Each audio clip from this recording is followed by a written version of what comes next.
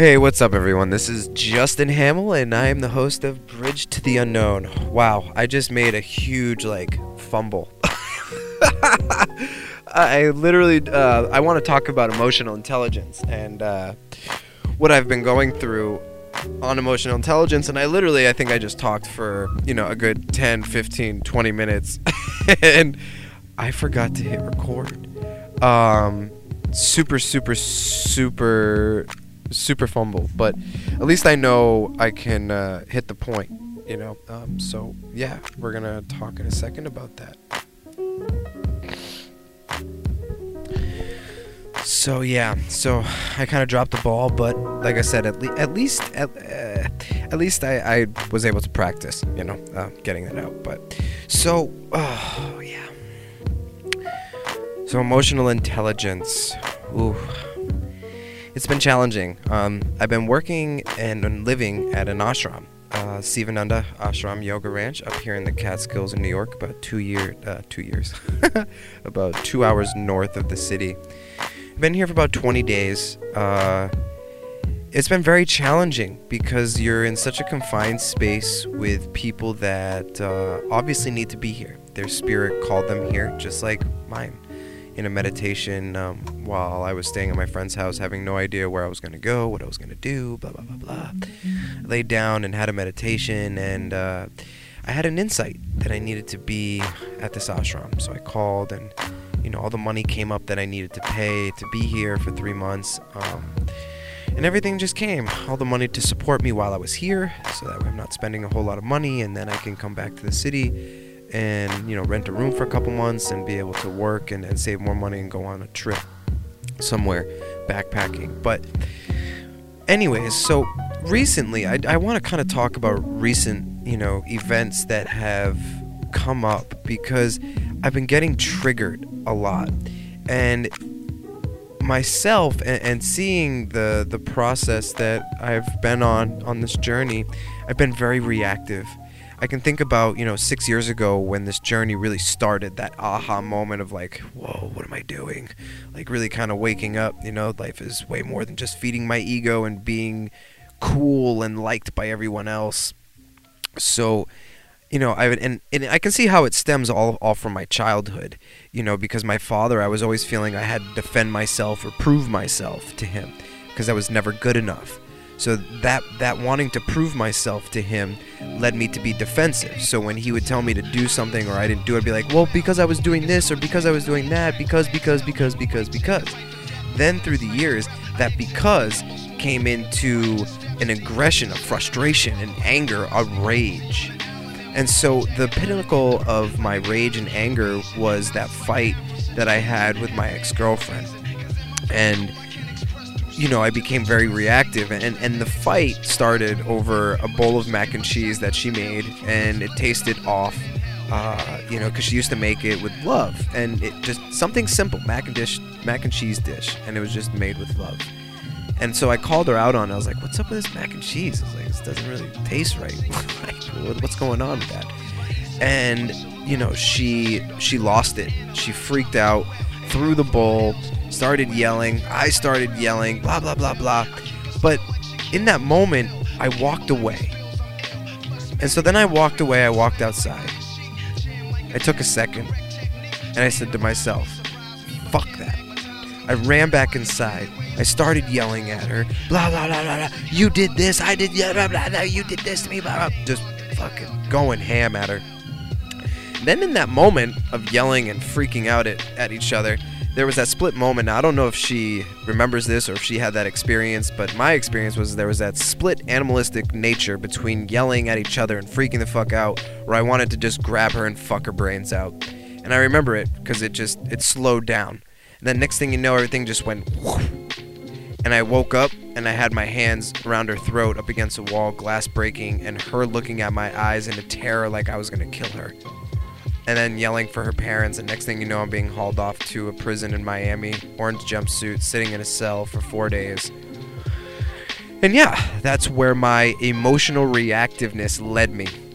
And I'm seeing how much my emotional my reactivity and my reactions to people and all of that has been a very big part of of me and this growth that I'm going through. So, and that's kind of why I want to bring this up, because I feel like I'm at a very good place because I can see very clearly what is going on, and I would love to articulate that to whoever listens, and as well for me to hear my own self talk about it, because listening to yourself talk on a microphone is incredibly therapeutic. And just to give you like a little anecdote about this, one time I was going through a very rough breakup. Not even a breakup of like a relationship with a girl, but I met someone that I really connected with, completely platonic. Like we were holding hands and, you know, we just hung out for like 3 or 4 days in a row. She shared me a story about her father.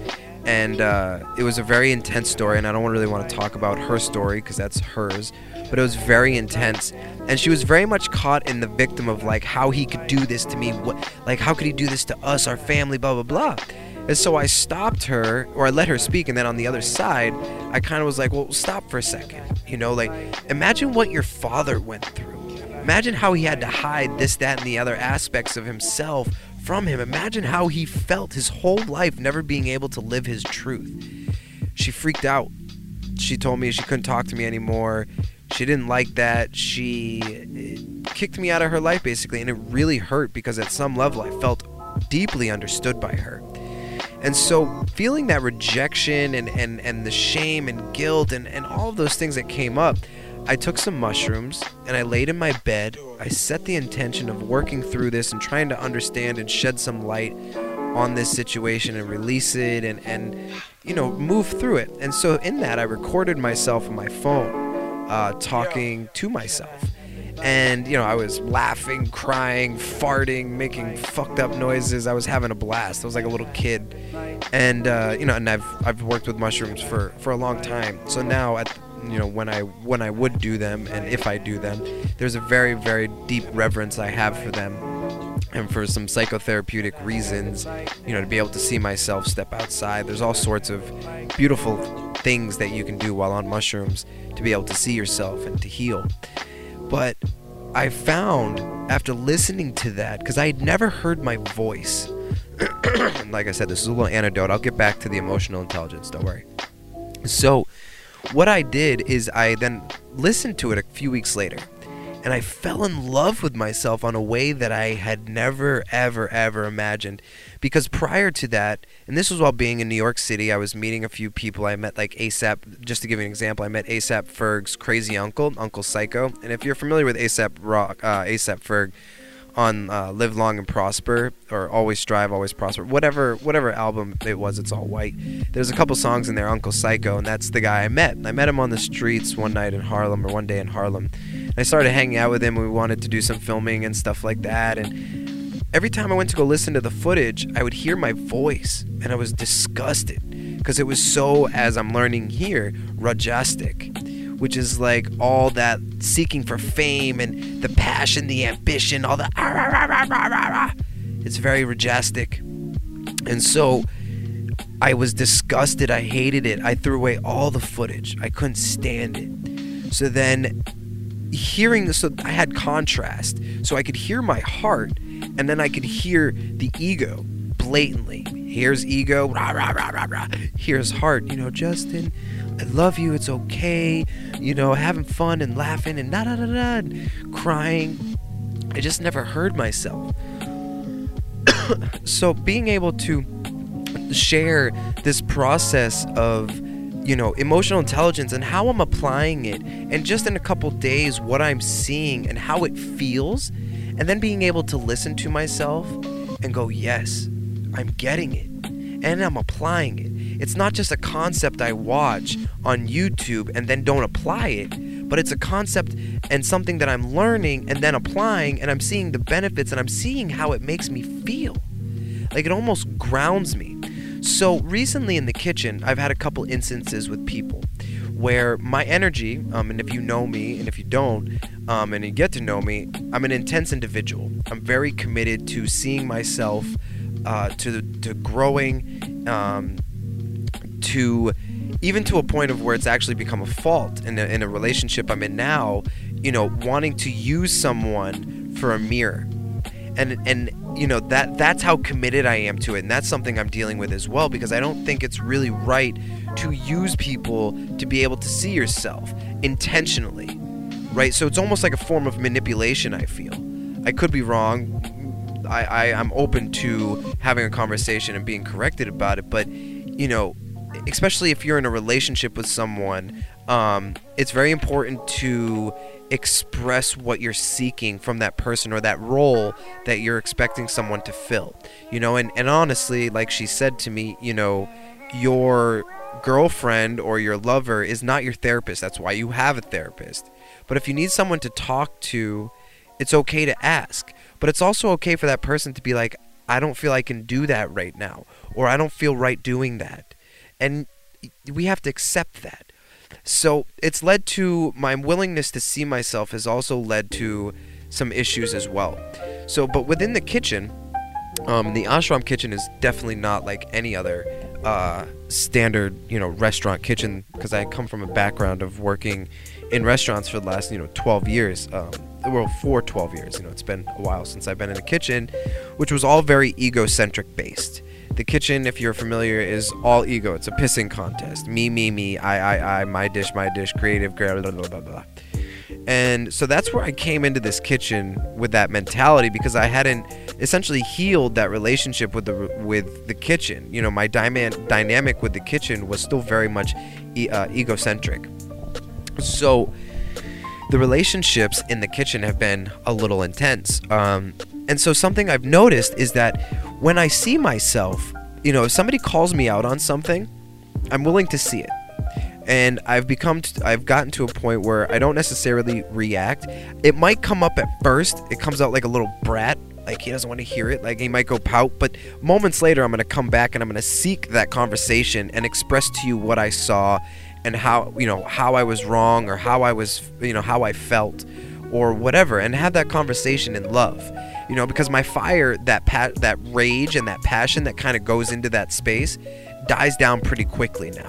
I've gotten to that point where it dies down pretty quickly. But where I've been making the mistake and not having the emotional intelligence is that when somebody calls me out, so then if that person's also reactive, I then call them out. And I'm like, stop, look and see how you're acting. Look. Can you not see how you're acting? And in the middle of somebody being heated, or in an argument, or just in a heated moment, that's the last thing they want to see is themselves. Because it's all about that other person. You, this, you, this, defense. And so when someone's in defense mode, they're very reactive. And you're just not going to get anywhere. So the emotion intelligence that I'm learning is to walk away. So, and it's very hard, especially even someone, it's very hard for me, because I can see certain things because of what I've been learning that I want to help somebody, but that person has to help themselves, and they have to be willing to help themselves. So being able to call somebody else out only works if somebody can see and meet you at the same place that you're at and willing to be at. If they're not, that's okay. But you have to have patience with them. And if you don't have patience, it's because you lack patience inside. And I'm talking to myself. So I just want you that it's listening is I'm talking to myself. So when I listen to this, it's you, Justin. So if you lack patience in that situation, it's also because you lack, or I lack, patience. And I can see how much I lack patience in my life. I lack patience incredibly. It is so strong. That is something I'm getting better at. But the lack of patience that I have for myself and where I'm not at, or where I want to be and how come I'm not there, it then manifests itself in ways to bring situations that teach me patience. And through understanding patience and being patient, I am then able to apply understanding, compassion, and empathy, which then those lead into being emotionally intelligent, because you can read people. You can understand and empathize with what somebody's going through, and then be compassionate. And if somebody is reacted and triggered by you, you can then learn to diffuse that situation by walking away, communicating, doing certain things that will diffuse that situation so that the fire dies down, and you can approach that conversation later, at a later date, when you can talk with love and compassion and understanding. So these situations have been presenting themselves, and there's people in the ashram, people in this ashram, they need to be here, and they're here for a reason, and we're all working on ourselves at various different levels of the journey. And so some people are more sensitive than others. Some people are more driven by their emotions than others. Some people are less reactive. You have such a great mix of people, and such a great opportunity to see yourself if you're willing to see yourself. And so something I like on a kind of a side note is when you have a spiritual community that you are kind of connected to per se, it's very easy to have expectations of people that they should act a certain way because they're on the spiritual journey. And that's something that I fall victim to. It's like, oh, well, you practice yoga and you've been doing all of this, and this. You should be able to understand this. And then that's assuming. One of the golden 4 agreements, don't assume. So, all of this ties in so perfectly with emotional intelligence. And the other day I've been working with this woman in the kitchen. She's 70 years old. She's a saint. She's been at this ashram for 8 years. She's retired, and all she does is study plants and psychology, and she's just so smart, so wise. And she told me the other day, she's like, you need to learn emotional intelligence, because she saw the situation that was going on in the kitchen. And I don't really necessarily need to go into specifics other than the person that I was working with doesn't speak English, so there's a lot of frustration, and I don't speak Spanish that well. And so there was a lot of frustration there, and then things were said, and I was trying to diffuse the situation so that she could see herself, and it wasn't working.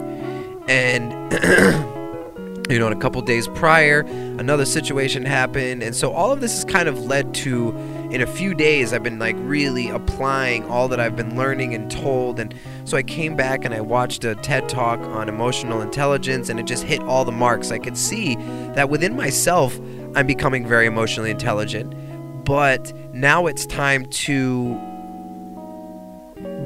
bring what I've been learning inside and what I can see within my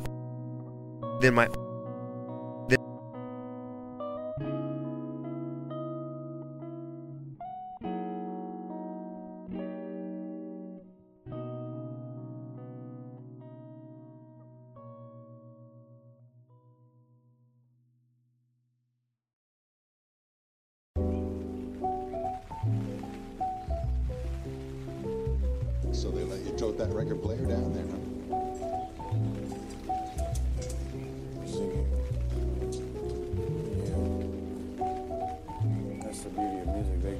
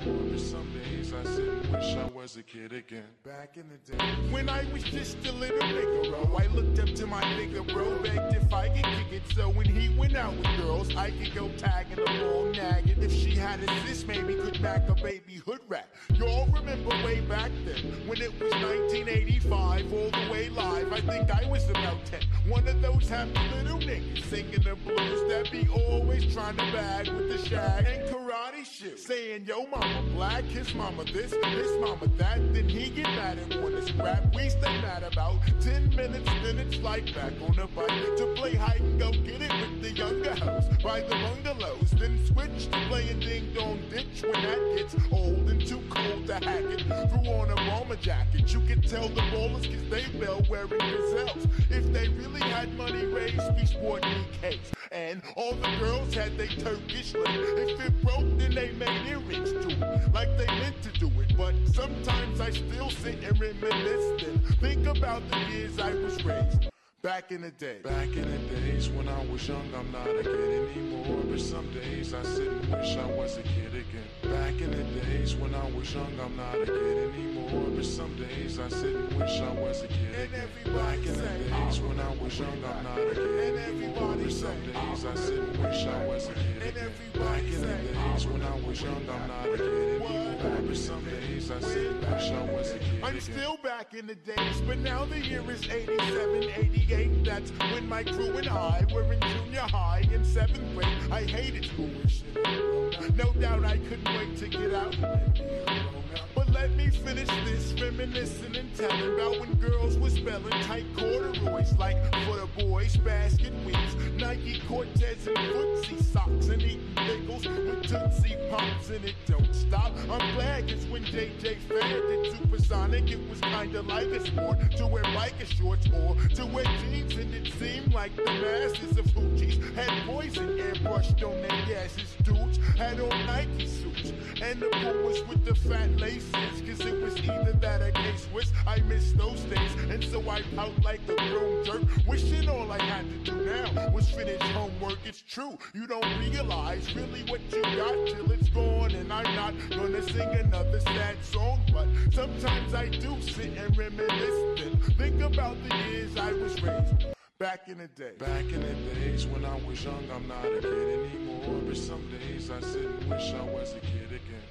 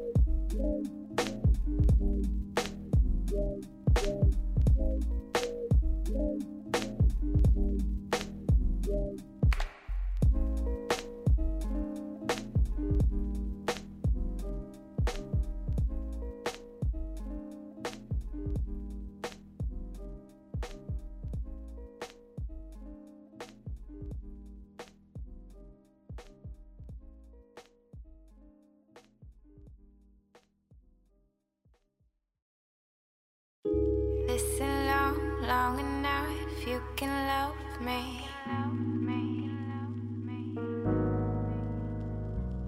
I'll be just yours. You can hold me. Even let you undress my mind. Save it, play it, watch it, then press rewind. I can give you what you need. I can give you what you need.